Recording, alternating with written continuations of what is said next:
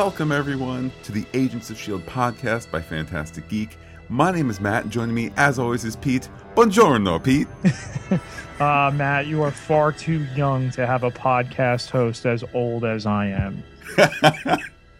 Today, we're taking a look at Agents of S.H.I.E.L.D. episode 113, the final episode in the original series order of season 1. And we've gotten the back 9, so there's more Agents of S.H.I.E.L.D. fun to come. And tonight's episode is brought to you by T.R.A.C.K.S Hyperbaric Chambers. For that time when you want to keep the big bad on ice. And the hyperbaric chamber came in useful in a couple of instances tonight. We'll get to that a little bit later on. It certainly did. It certainly did. And, it giveth and it taketh. And Matt, Pete, I think it's worth mentioning, too, that you said that there's more Agents of S.H.I.E.L.D. to come. There sure is. Stay tuned, listeners. Stay tuned. Yes. That's all we'll say on that topic. And that's tease number 2. That is with an apparent. We've not 100% confirmed it yet, only because we do not have anywhere we can check it against just yet. But it appears that after tonight's episode airing February 4th, we are done for the month of February. That is indeed what it seems. Although, Pete, I wasn't referring to that. Oh, I know you weren't, Matt. Hashtag spoiler Pete. No, you, of course, were referring to some Level 8 news that we may be sharing in the very near future. But just as far as that bit of news of the show of Agents of S.H.I.E.L.D. being back on the air anytime soon, the closest thing we have to some sort of confirmation on that, star of Agent of S.H.I.E.L.D., Clark Gregg, tweeted out just after this episode, T.R.A.C.K.S, episode 113, aired. He said, "Thank you so much for rolling with us live, tweet style, Eastern Region operatives." Okay, represent over here in New Jersey. Well, what? We hate the break as much as you do. So Matt not sticking around for the previews of the next week episode as he does. I'm nearly 100% certain that I heard March 4th. Bill Paxton was teased to be in the next episode. I'm kind of stunned, not time grenade stunned, dendrotoxin that purple tears stunned, but just figuratively, metaphorically stunned that this freshman drama will not apparently air another episode in the month of sweeps. But I would praise them for being wise and not going up against the lame ass athletic spectacle that Matt loves called the Winter Olympics. And I say that as a former one-time professional sports writer. I think there's a couple of factors in play, and I think that fair's fair at the Olympics. Like it or not, the Olympics is a huge, has a huge footprint. Less so at the Winter Olympics. I know that another one of my television loves, Survivor. It's normally starting right around now, either the first or second week in February, and it too is not starting until after the Olympics. So I think we shouldn't look into it as a bad sign that S.H.I.E.L.D. won't be back until next week. Until next month.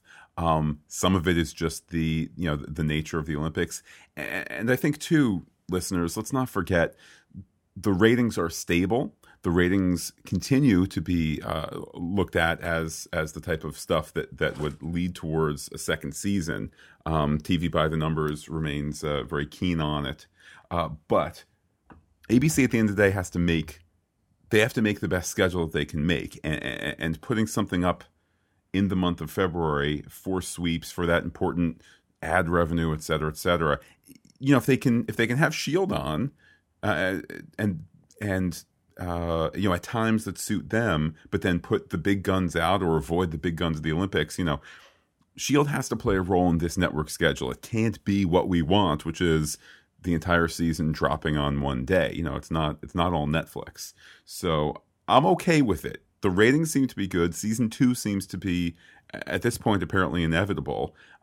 It's okay. They need to do what they need to do to pay the bills at the end of the day. So with that, Pete, I guess I know I don't ever want to talk too much about the nature of Hollywood and scheduling and broadcast TV, but speaking of broadcast TV, let me make this point though. On the schedule, and then we'll flash back a little bit. But so next episode apparently March 4th. Okay, what happens a month after March 4th, Matt? April 4th, yes. 2 months from today, yes. 1 month from the return of Agents of S.H.I.E.L.D., is Captain America, the Winter Soldier. Yes. So, as far as I'm concerned, completely serendipitous the way things are falling here. Okay, let's take the next couple of weeks off. Let's come back. Let's get a skein. Let's get a bunch of new episodes in a row and feed us right in to that movie and the bounce that'll come off of that sequel there. Important, the character, certainly in the mind of one Phil Coulson. So I think that's great. And, Pete, double check me on my math here. The total season order was 22 episodes? Correct. And I had made an error in our last news wrap-up podcast. I said that we wrapped up the original order. We did not. That was episode 112.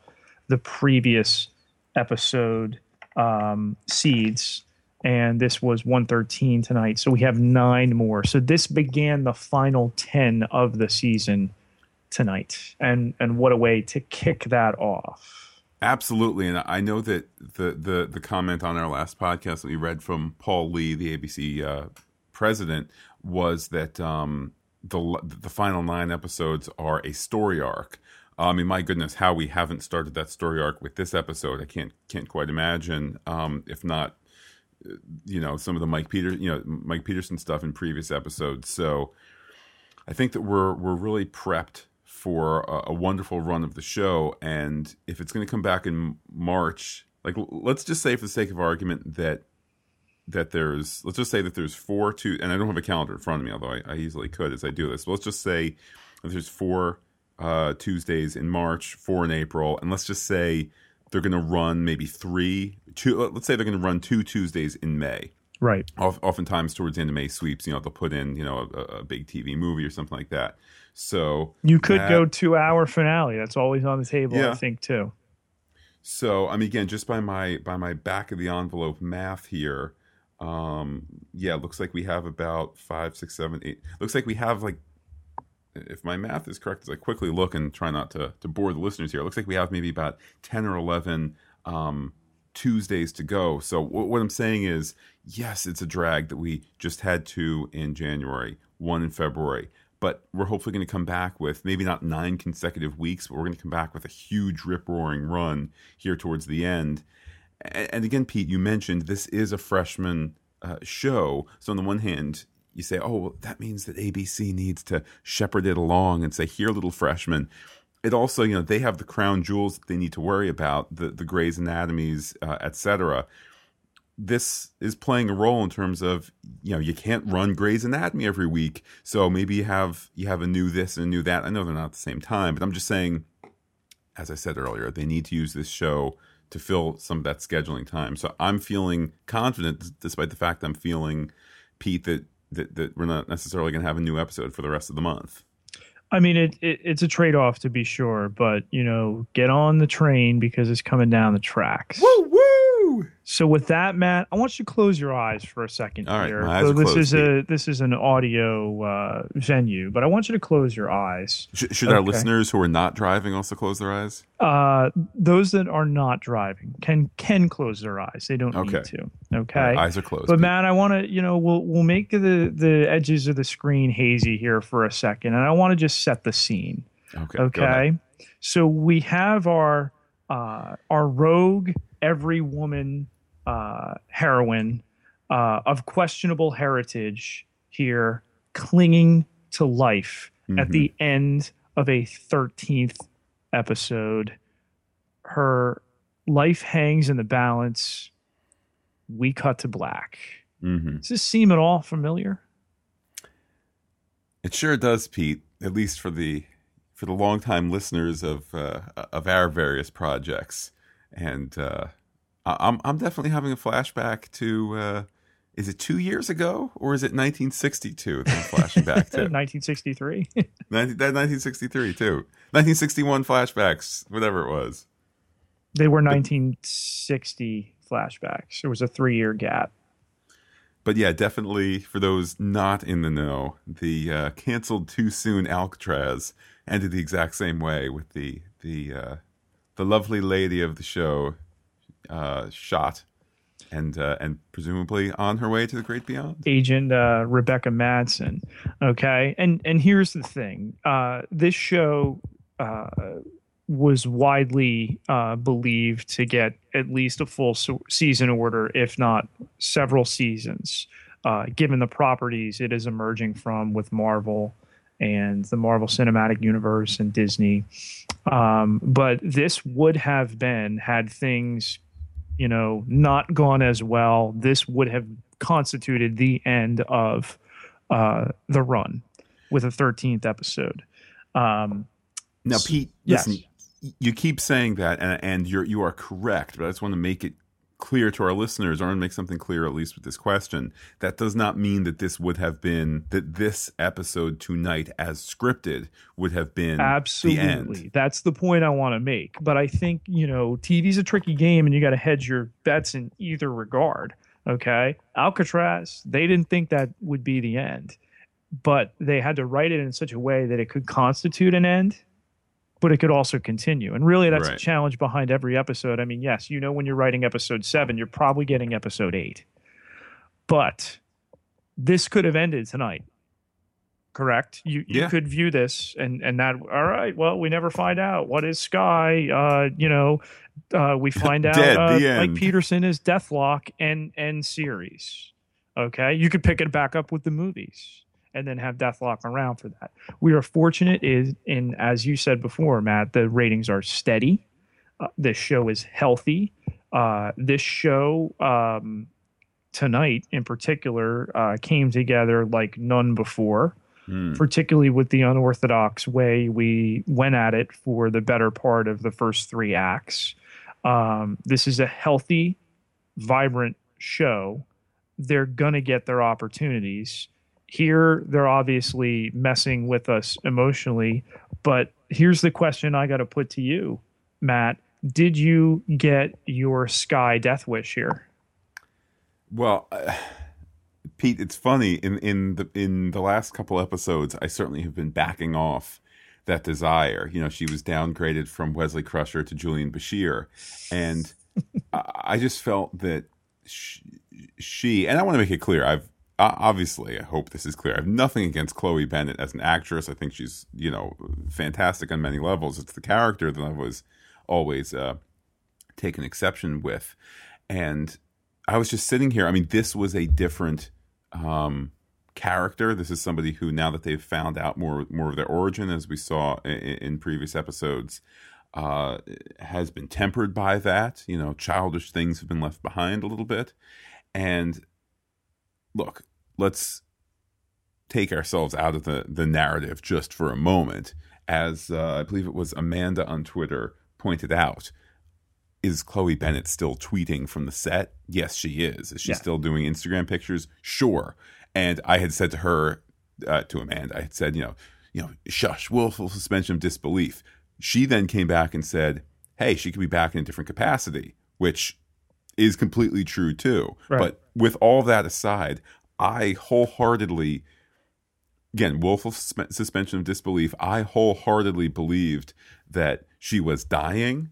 Her performance, crying out for help and whatnot, was just fantastic. The double shot, that's TV code for you're toast. That's TV code for we mean it, and we're not going to take you down to ER where Dr. Mark Green will take that nasty bullet out. Like, that's code for you're toast. And obviously, I suspect she's not toast. But Pete, I was sitting here I was feeling emotionally moved. I was feeling guilty for having wished this. I got what I wanted back in November, and now it's the blood on my hands. We, the audience, that have called for, I'm imagining here, if I believed she really was dead, and they were going to do her funeral episode next time, and that's it. Thanks so much, Chloe Bennett. Put you on the bus. You'd be like the girl from the first couple, the first half season of Melrose Place that you never heard from again. Coulson, I was like, no, we fans called for this. We got what we wanted. It's Nikki and Paolo. They gave us what we wanted in the end. Told us we were bad. She's already in the torpedo casket. Coulson saying, of all the souls I've known in my travels, hers was the most human.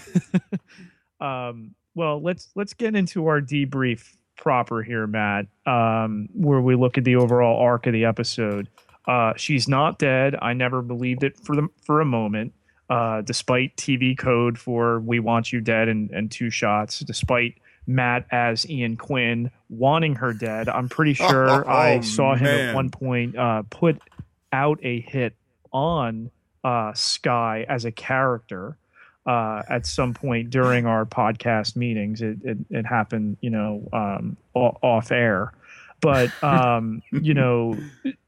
we had so much, and you really had to be ignorant in the blogosphere or in the Twittersphere to not know Deathlock is coming. I think they could have guarded that a little bit better. Yeah.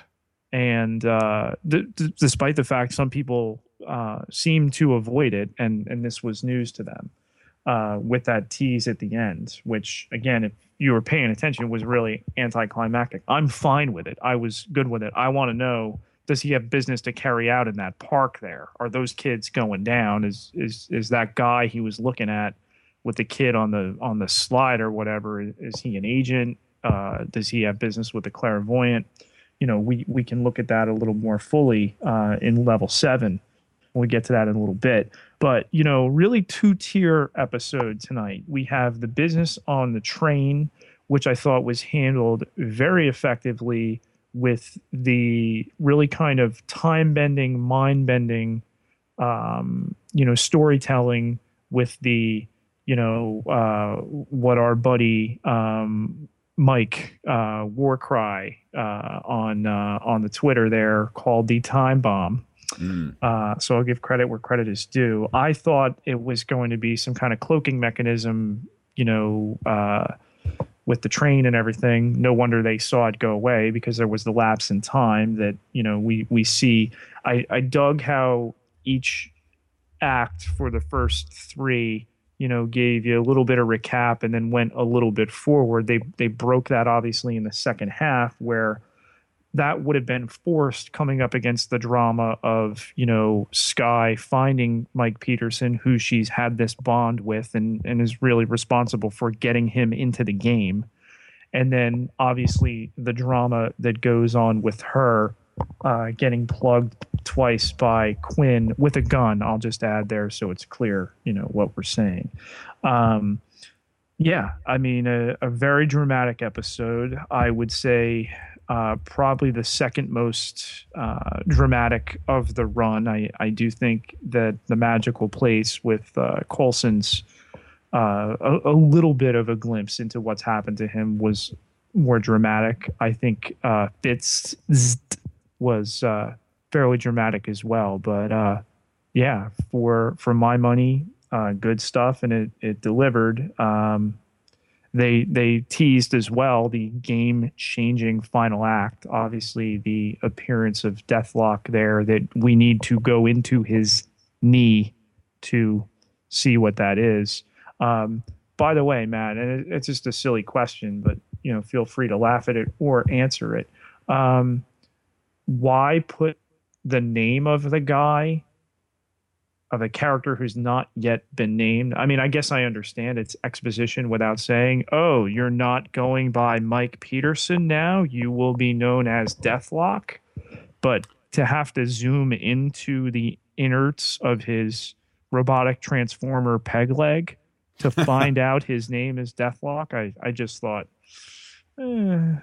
Pete, I'm reminded of the Graviton episode, in that that was an episode, granted in the phase when the show was still, getting its sea legs and all that. But that was an episode where I felt they slightly pushed, like, hey, look, guys, we're doing a comic book story this time. And I felt that the only complaint that I had about the episode was, they wanted to make it clear to all the Marvel readers out there that this was Deathlock, and there wasn't kind of an organic way to do it in terms of conversation, which P.S. is the essential nature of exposition.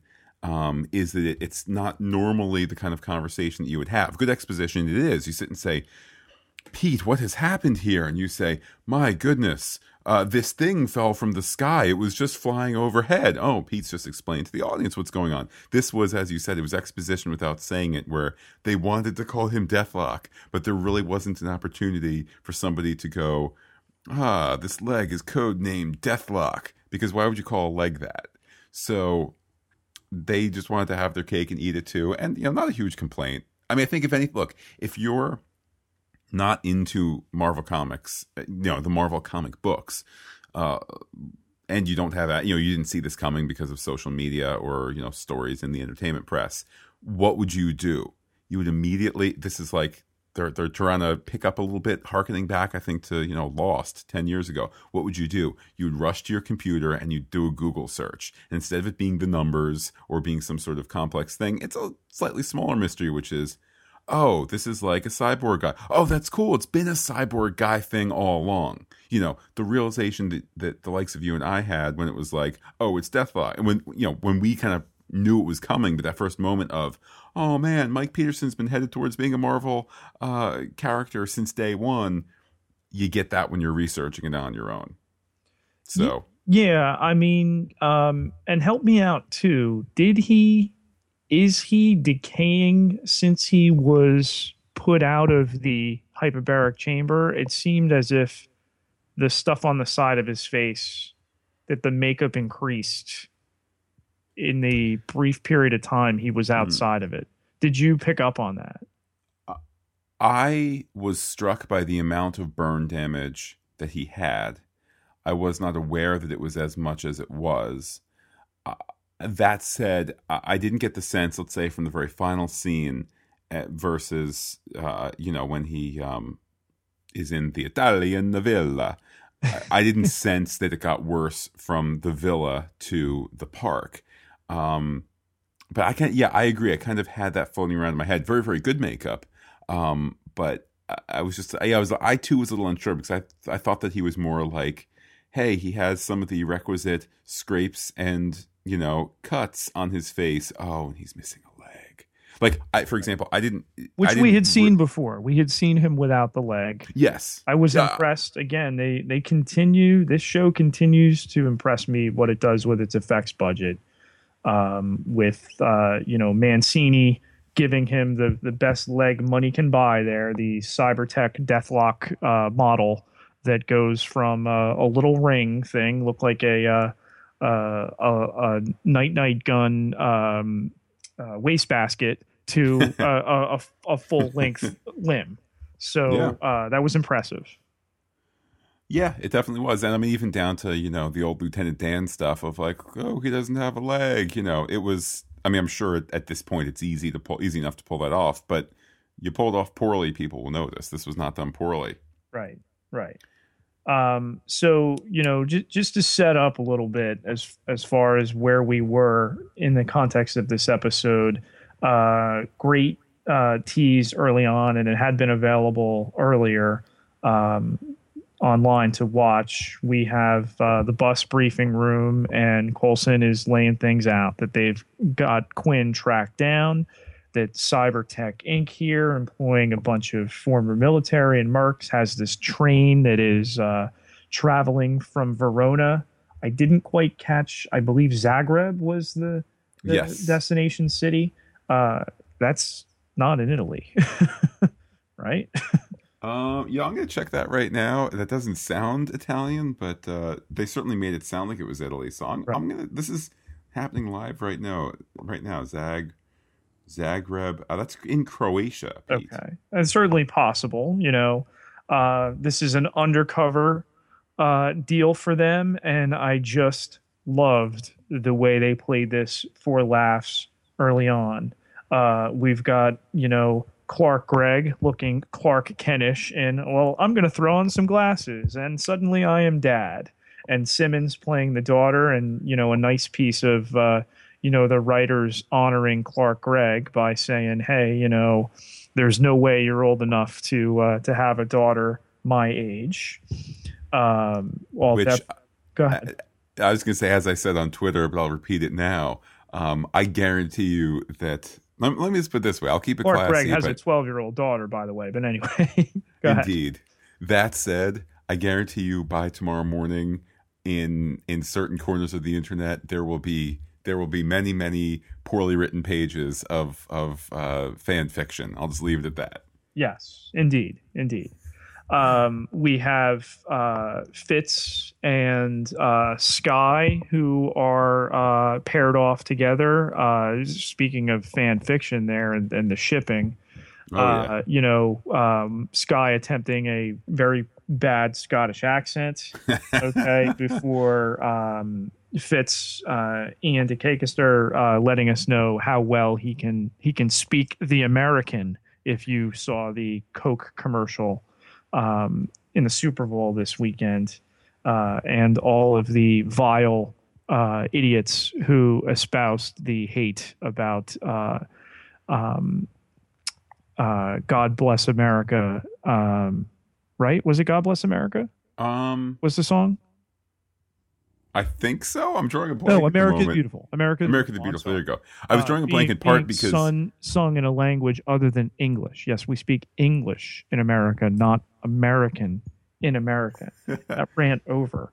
And then, really the kicker, we have Ward and May in a cat suit with a little different eye makeup. That's why at one point I was led to believe, is this maybe like an alternate universe thing going on? Was this goateed Spock?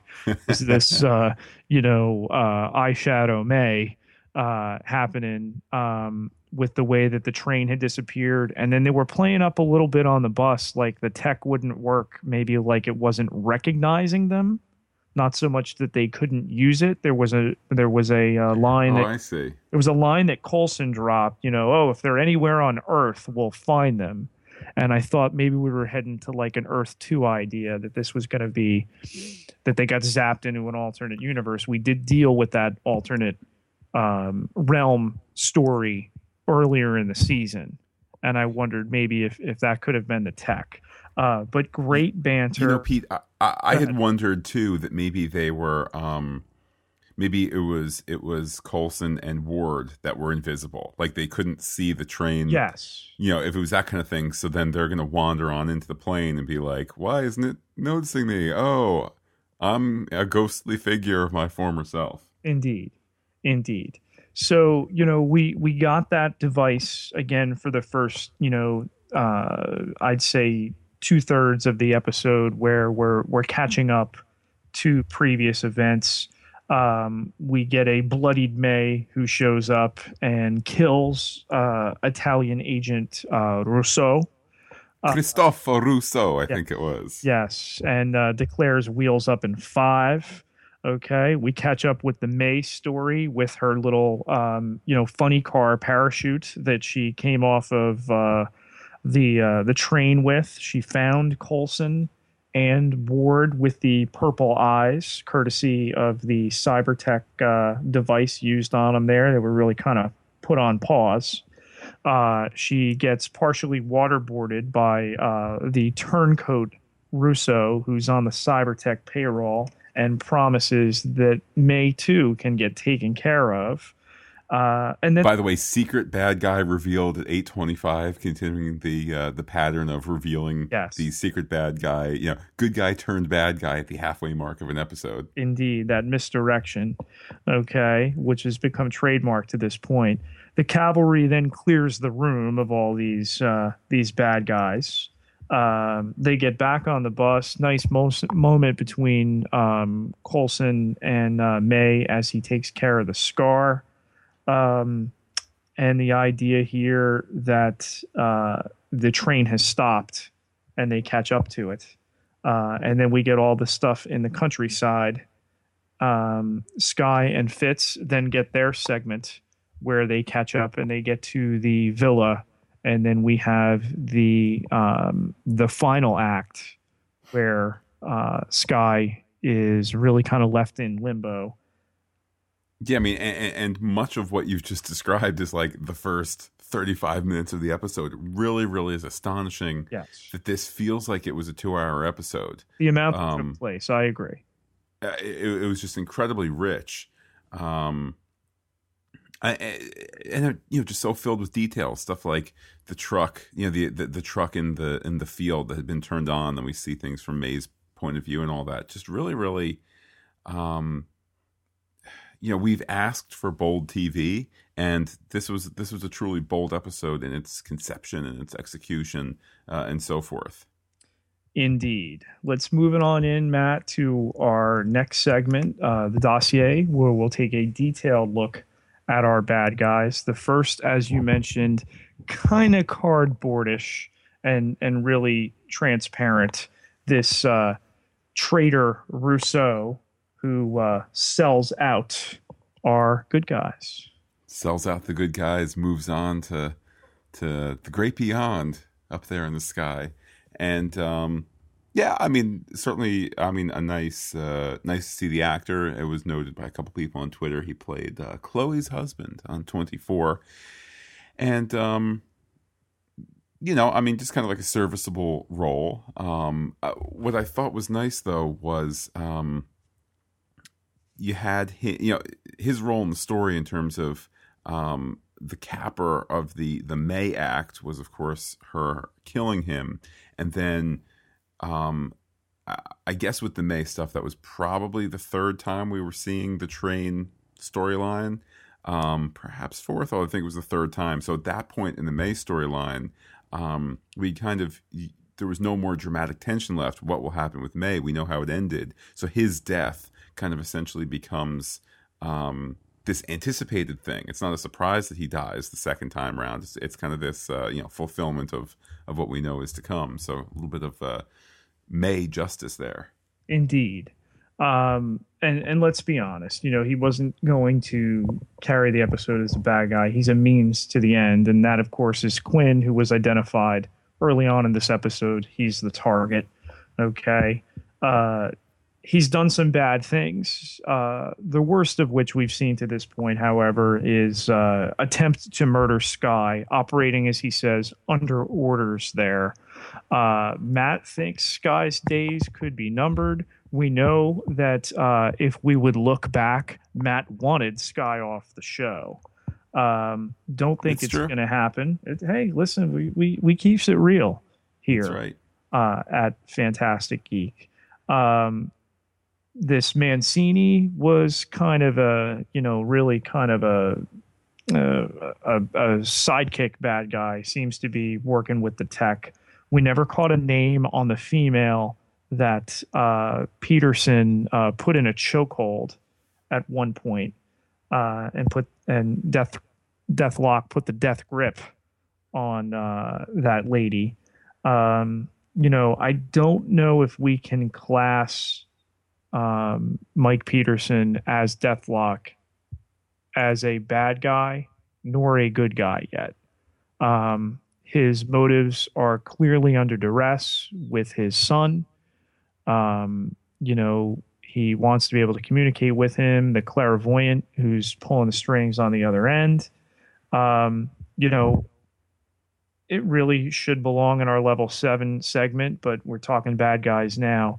Did we see the clairvoyant tonight, Matt? And was he played by Stan Lee? Go. Wow. That would be amazing. Because I think that the cameo was just that. It was a cameo. But I think it was slightly let down. That said, his line was an absolutely wonderful one, which, darn it, I don't have it right in front of me. Just give me 1 second here. But his line essentially about crud. Because it's prophetic.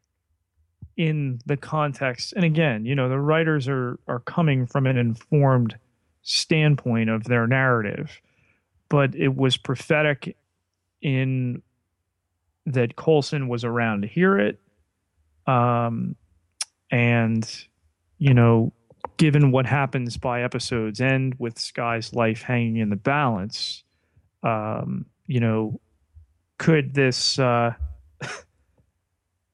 king of cameos, listen, the clairvoyant doesn't need to be a huge role on screen. Right. The line is now is your chance to do better. And I feel that we have been on a steady uptick of quality of episodes for a number of episodes. Probably, frankly, I mean, we loved watching I Spy at New York Comic Con. Some of that was seeing it in the room with 3,000 other people, but it was also just a really solid episode. So it's been on an upswing for 9 episodes or so. A couple bumps in the road here and there, but it's been getting better. That said, this was a whole new level, even though we've been headed towards this new level for some time. And this is your chance to do better. Coming from the guy saying, "Come on, I know you can do better." Pete, I love your theory. I love it because you're right. They could just have him back for a couple of lines. Yeah, you get him back. I am the clairvoyant, and here's graviton. Bye. Listen, it can't go that poorly, as I'm scripting it right now. But again, you can do that, and what a better place, other than the cameo roles that a guy that really is the architect of so much of what they're doing could carve out, then let him be a bad guy for once. Yeah, let it, you've took it on the TV show. All right, everything's a little tinier on TV than on the big screen, obviously, so let him be a little bigger on the TV and give him that role. All right, you arrest him. Look at some of the other bad guys we've had, and they've quickly been dispatched, all in service of this clairvoyant. Who's to say that the clairvoyant can't be the same way? He's now in Siberia in the lockup with Emil Blonsky too. With the Abomination, which was a nice name check tonight. A really nice one, yeah. But yeah, I'm jumping the gun with level 7 there, but that's the way I'd like to see it go. Devil's advocate. Mm-hmm.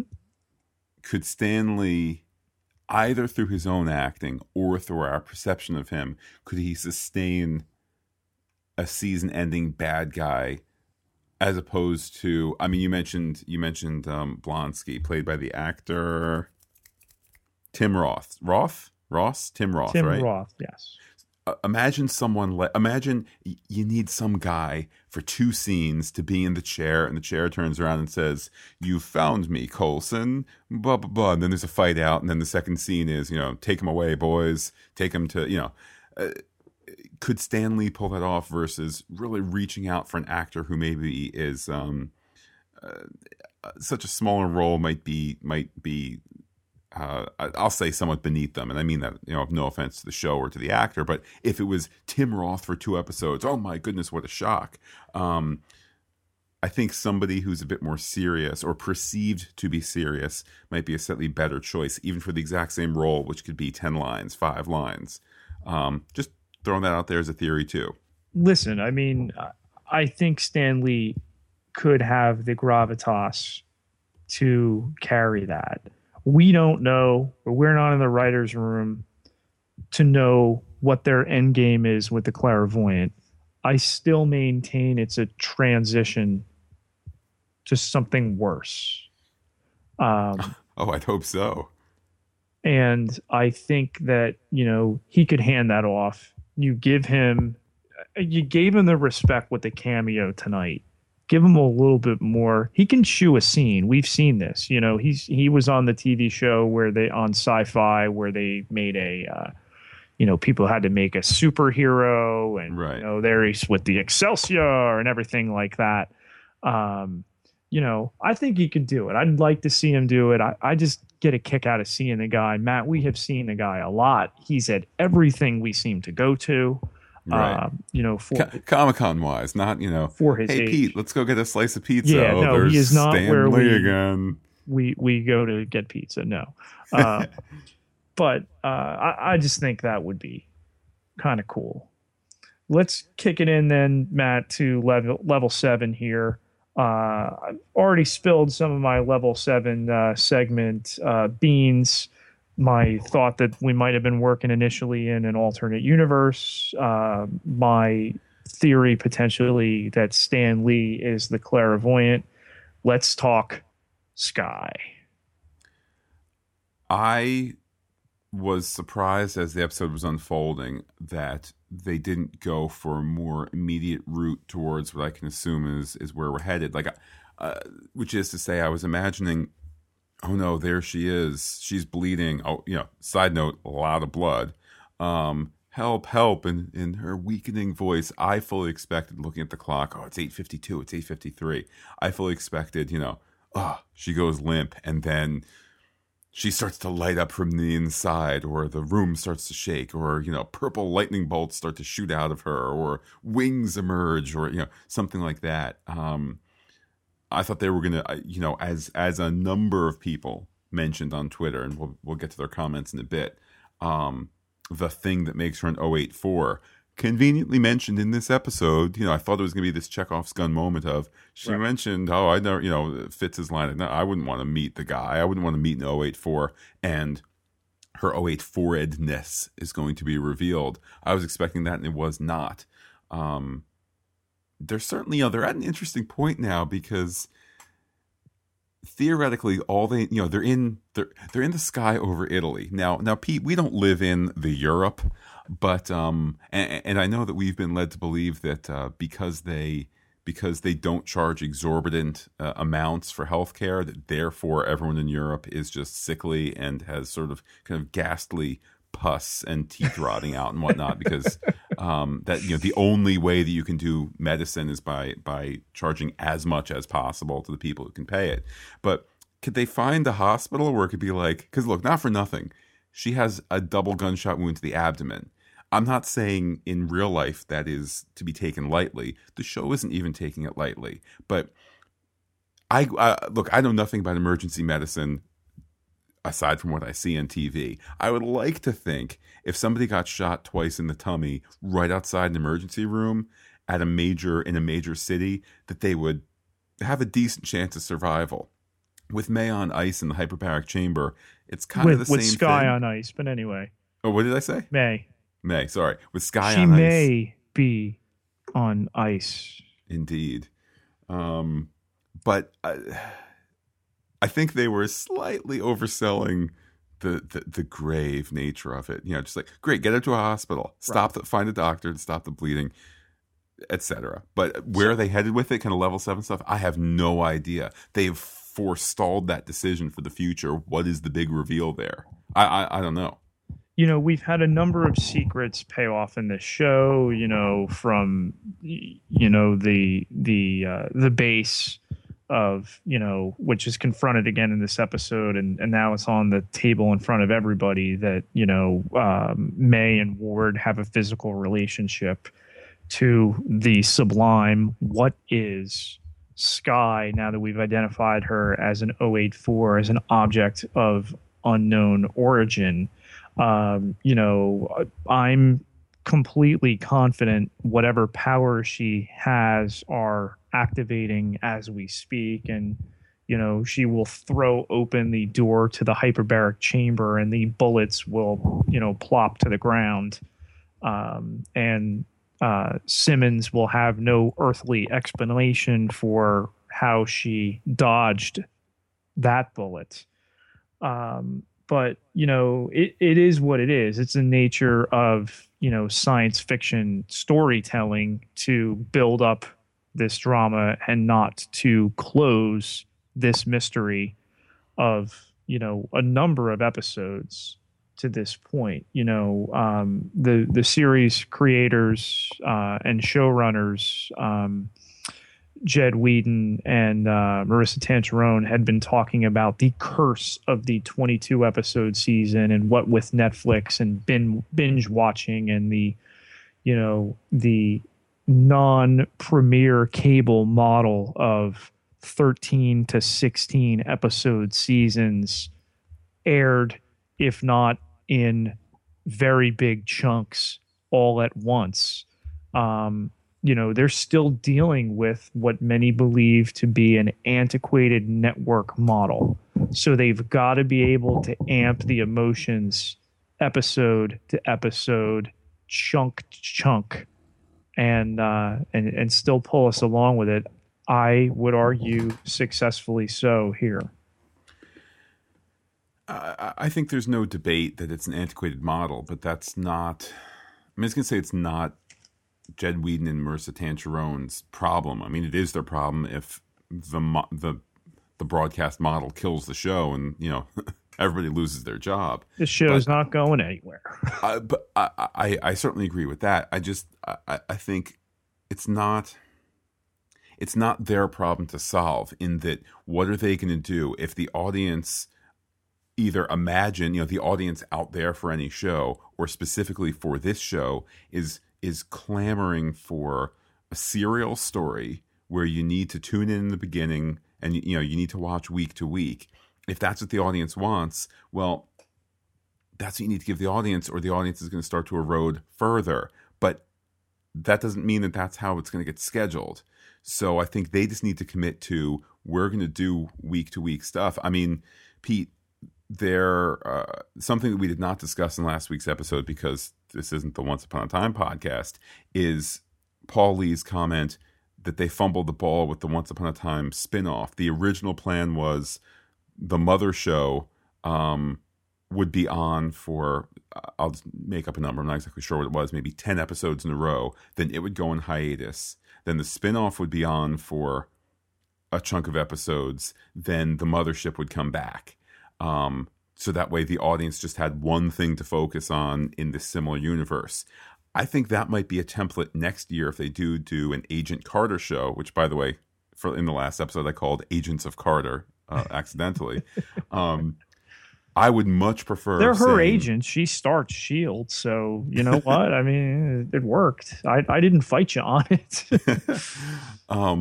To me, a much more thoughtful model would be for them to say, we're going to do 11 episodes of Agents of S.H.I.E.L.D. We're then going to, Agent Carter is only going to be a 13-episode season. We're then going to do 13 episodes of that, and then another 11 of Agents of S.H.I.E.L.D. I don't know if that number works in the September to May time slot, but something like that, Pete, where it's, or maybe, whatever it might be, start there where we need to have consecutive episodes. Because, Pete, we're all out there on Twitter saying this was one of the best episodes, if not the best episode. So people who've been on the fence, people who are starting to catch up, people who said, can I just start picking up the show at this point? Yeah, you can. I guarantee you can watch next week's episode, the next episode to air. A casual fan could watch it, get the recap, and go, okay, she's shot. There's some mystery about her. Whatever. It's a comic book show. Maybe she's going to have a tail or wings or who knows. And, okay, there's this half robot guy who's kind of good, kind of bad. Great. And they could jump right in. But they're not jumping in next week. They're not jumping in the week after that. They're not jumping in 3 weeks from now. That's, like I said, that's not Whedon and Tancherone's problem, right? But it's their problem if the ratings are awful in March, because people have just forgotten. Yes, I have to counter that, Matt, by saying they were very good out of the gate in the number of consecutive episodes. I still think for an hour-long drama, they've really cut down the breaks they've had in between. I mean, yes, we had 2 weeks on coming out of, the holidays. We had 2 weeks off. We're on. We're going to be this week. We're going to be off for several. But again, that's the nature of the competition and right. Not wanting to go up against the Olympics, that the hotel rooms are still not ready in Sochi 3 days before. But that slam aside, okay, you don't go up against the Olympics, and they know, all right, and maybe again, it's intentional, or maybe too, it's like, all right, we got a couple episodes further along, but we're going to hold these back and we're going to deliver the best possible product at the best possible time, all leading into, and think about it too. February is big for sweeps. Okay, so you avoid a lot of the other. They've calibrated the ratings based on the one episode they had during sweeps. This apparently their only one. Okay, so where it's going to stand. No need to air it against what they will lose to in the ratings, undoubtedly, the next 2 weeks in the Olympics. Give it a week off after that, and then you're back. And while shows air episodes in March, they're not always new episodes.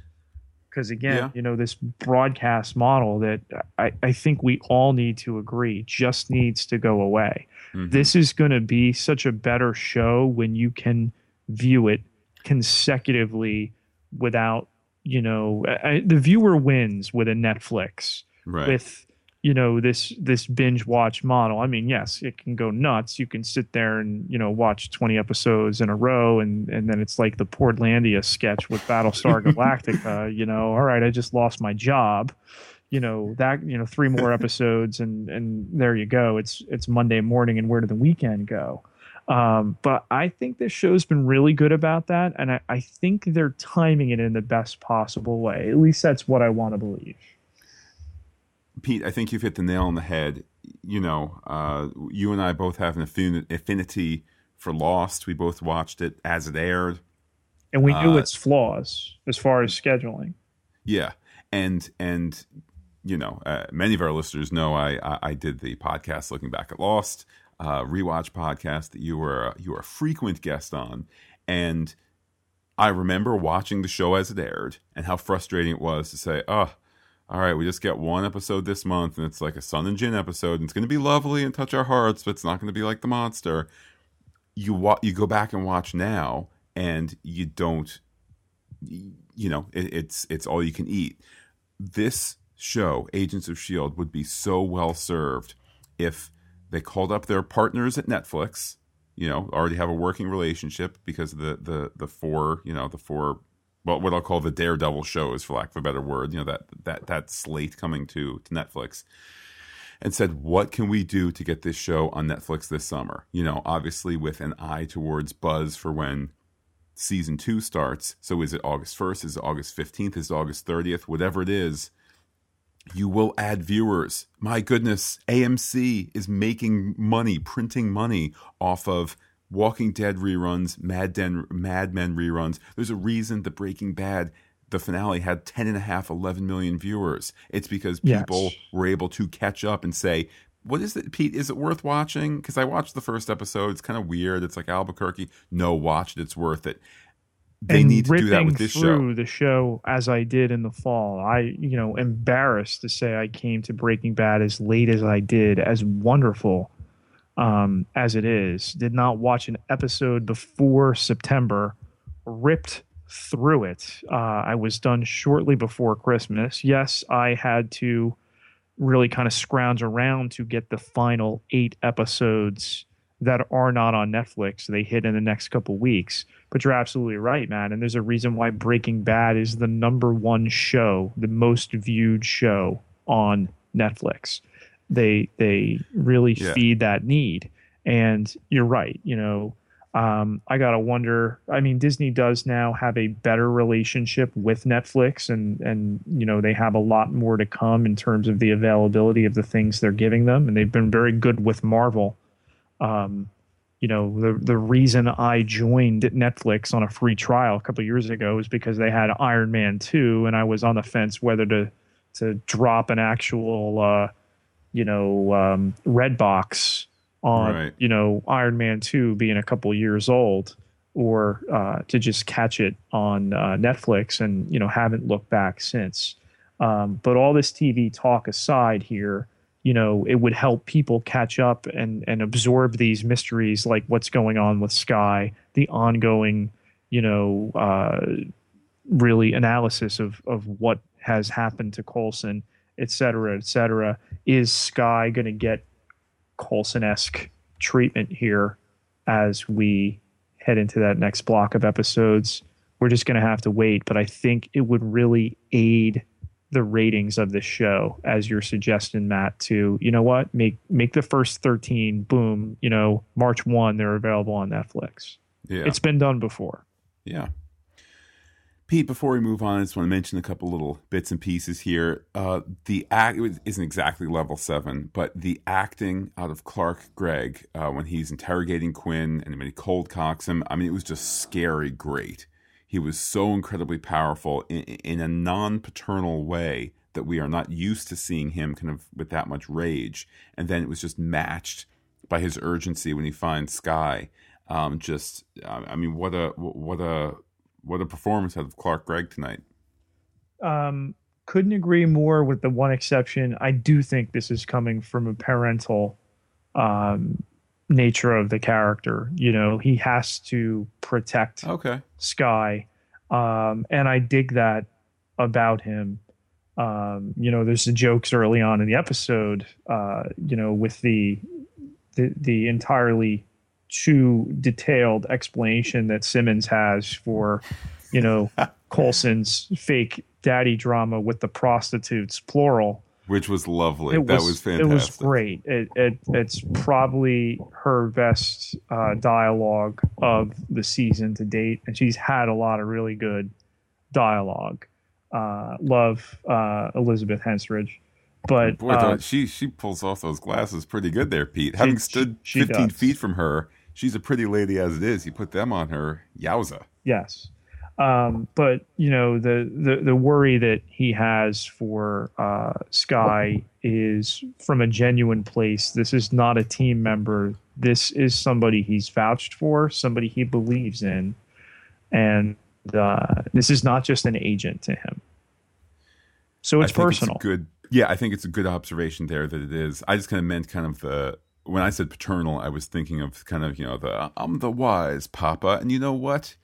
Ward, if you're going to do the SEX, at least you can call it SEX. That from that kind of, smart papa point of view. But you're right, that was fatherly rage. That was protective rage. So with that, Pete, should we move on to decrypting some of our transmissions here? Absolutely.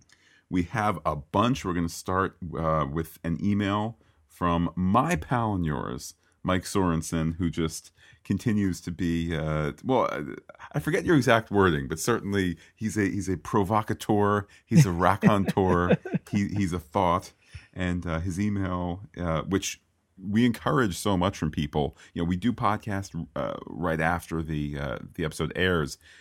Look, we are now an hour into this podcast. The episode ended almost 90 minutes ago. Feel free to send that email. I do always do one last check before we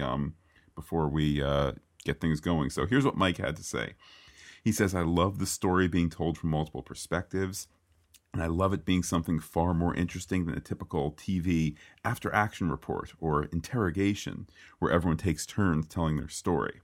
Seeing it as more a real-time situation was well done, very Mission Impossible. And I'll pause his words for a moment. Pete, I think that's a great observation. This could have been a flashback episode where you go, look, we didn't expect May to die at the hands of Russo, but it could have been like, gee whiz, well, she's fine at the end and all patched up. When he stabs her, that was shocking. Right. Anyhow, Mike goes on to say, Sky's growing confidence in the field is nice to see. She understands, I think, how serious this stuff is, where before she was much more of a flighty girl who didn't quite grasp what she was getting into. It was nice to see that she's figured out the difference between a safety and a magazine release, which of course Mike had mentioned in a I think that was in I Spy, right? Mm-hmm. He continues to say May shows again why she's on the team. Contrary to the popular analogy, she's not the mama. She's not there to be liked. She doesn't care if she's liked. She's not there to just be the bus driver. Coulson said he didn't expect it to be a combat op, but May is there because the chance always exists. Coulson's got a lot to deal with. He's going to be eating himself alive over the possible loss of Sky. I think it's going to either refocus him or put an even bigger fire in him. Either way, it bodes ill for the clairvoyant. Oh, I think he's on top of it on a number of levels. This is for Sky. Mike goes on to say, not a lot of character advancement for Ward, other than being scolded for not being mature enough to say sex.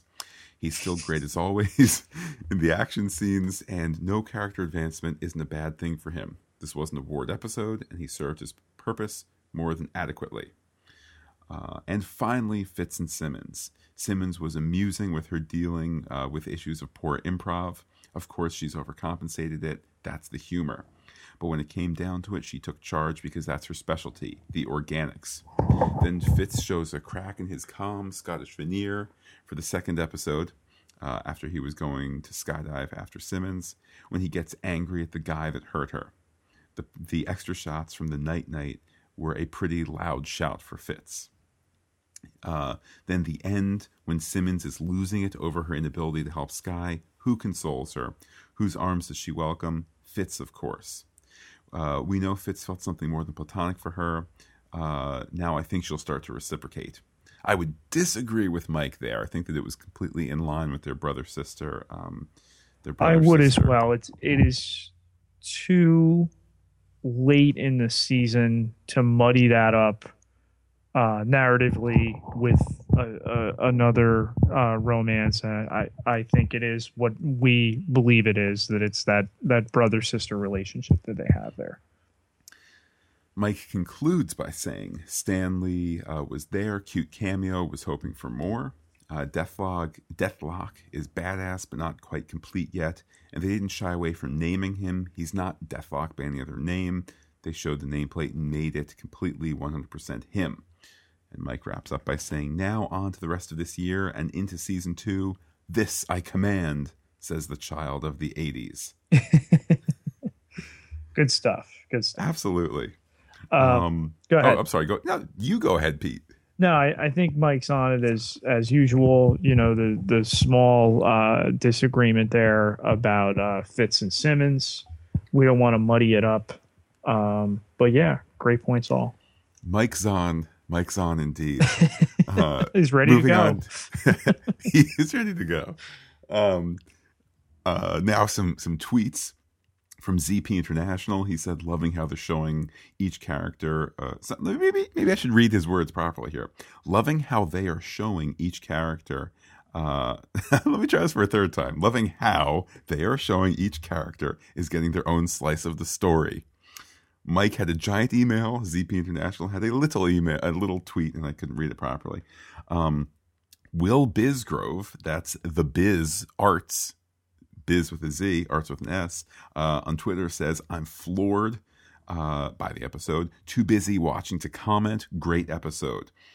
Which, Pete, I felt in that position as well, that it was just kind of like so good I couldn't tear my eyes away. Luckily, I can type without looking, and fantastic stuff. Toya Marie, that's Toya1682 on Twitter, says, this is awesome. It is. Let's see. Natalie, I had commented on Twitter how sexy Ming-Na was, even with blood and being blood all over her and being angry. And Natalie Cook responded, and how handsome Brett Dalton is when he's mad. I responded that we'd take her word for that. But yes, we will. Certainly an equal opportunity show. Big Joe on Twitter says, can it get any better? I doubt it. I think it can and it will, but that's nothing against this episode. I think that we are at the click, click, click of the roller coaster. Mm-hmm. Let's see. We also have just a couple other tweets here from Mike that he then covered in his email.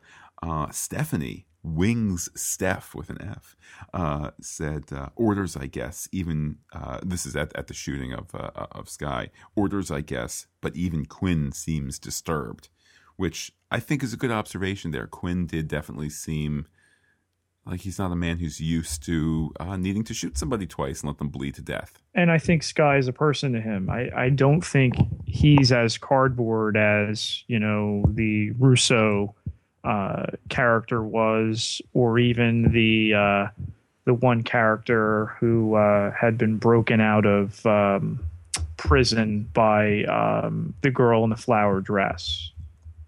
Absolutely. By the way, it was I had mentioned Amanda earlier. It was Amanda Joyce who had come up with the theory that they would be using Sky perhaps in some other capacity in the show.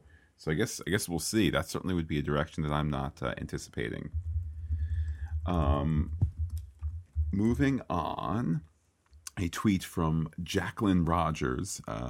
She says, "Yes, so great. Hope Sky will be okay." I think we're all pulling for Sky here tonight. And then, which is different for you. It definitely is. I've come around big time. Let's see, from Abby Knepner, whose Twitter name. Oh, that's her Twitter name. Then she kind of goes by Fury's Philip J, which I couldn't quite figure out, but that sounds pretty awesome. She said Coulson smashing Quinn across the face was probably my highlight of tonight's episode. I won't lie. And then Pete, that rounds out the tweets, but I think you have there for us one more little message there. Matt, we love when people listen to us either via download at fantasticgeek.com or by searching Fantastic Geek on iTunes and finding the Agents of S.H.I.E.L.D. podcast or one of our family of podcasts. We love it even as much when you take the time to thoughtfully review any of our podcasts here, which Matt will detail in a little bit. We do for ourselves, we do for you. But we have a review this week left for us by friend of the podcast, Super Tim 25, Mighty Tim on the Twitter. And Mighty Tim says, "Great S.H.I.E.L.D. podcast, 5 stars." Quoting now, "I first listened to Matt on Looking Back on Lost." I think he means looking back at Lost, just a minor catch there. And that available on iTunes and by going to lookingbackatlast.podbean.com, by the way. Just in case you need verification of what Pete was saying. Yes. And that led to the Fantastic Geek podcast, from the flagship show to Alcatraz and to Revolution, and finally to S.H.I.E.L.D.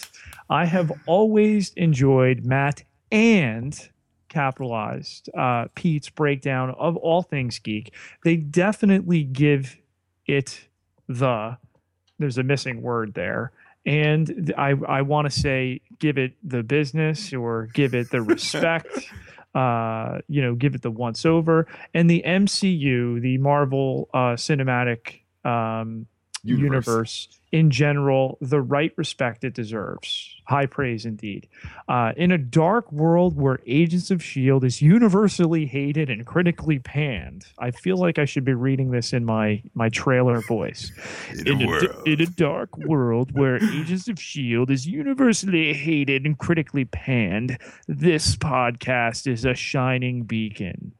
Even though I wasn't a fan of the first half, I believe he's talking about the show, not our podcast. This podcast kept me going.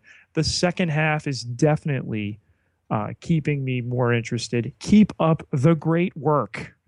Thank you, Tim. Thank you. And indeed, with Tim's kind words, I think it's no surprise to anyone that Mighty Tim, is now elevated to Mighty Agent of the Week. Tim, I will be in touch, most certainly, to send you out your button. Very cool. And certainly very, very well deserved there for Tim, especially in light of those kind words. Indeed. Well, Pete, Tim's words have been so kind, but there is an army out there that raises you up. I won't quite say messianically, because that would be disrespectful. Yes. But they raise you up like a demi lord, if you will. How can people get in touch with you on the Twitter?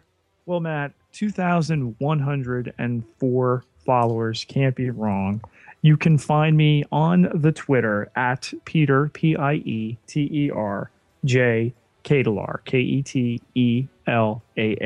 Ketelaar. If you'd like to say hi to me on Twitter, I'm Looking Back Lost. You can say hello to the podcast at Fantastic Geek on Twitter. That's fantastic with a PH. Send an email to fantasticgeek@gmail.com. You can call the listener line, 732-707-1815. I wonder who the next person will be that might call that, Pete. Is it one of you out there? Just might be.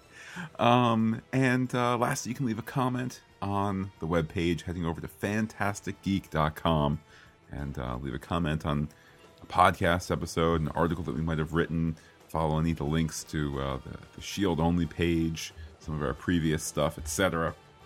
So, exciting times, Pete. A little sad that we won't have another episode until March, but we're working on a podcast for later this month.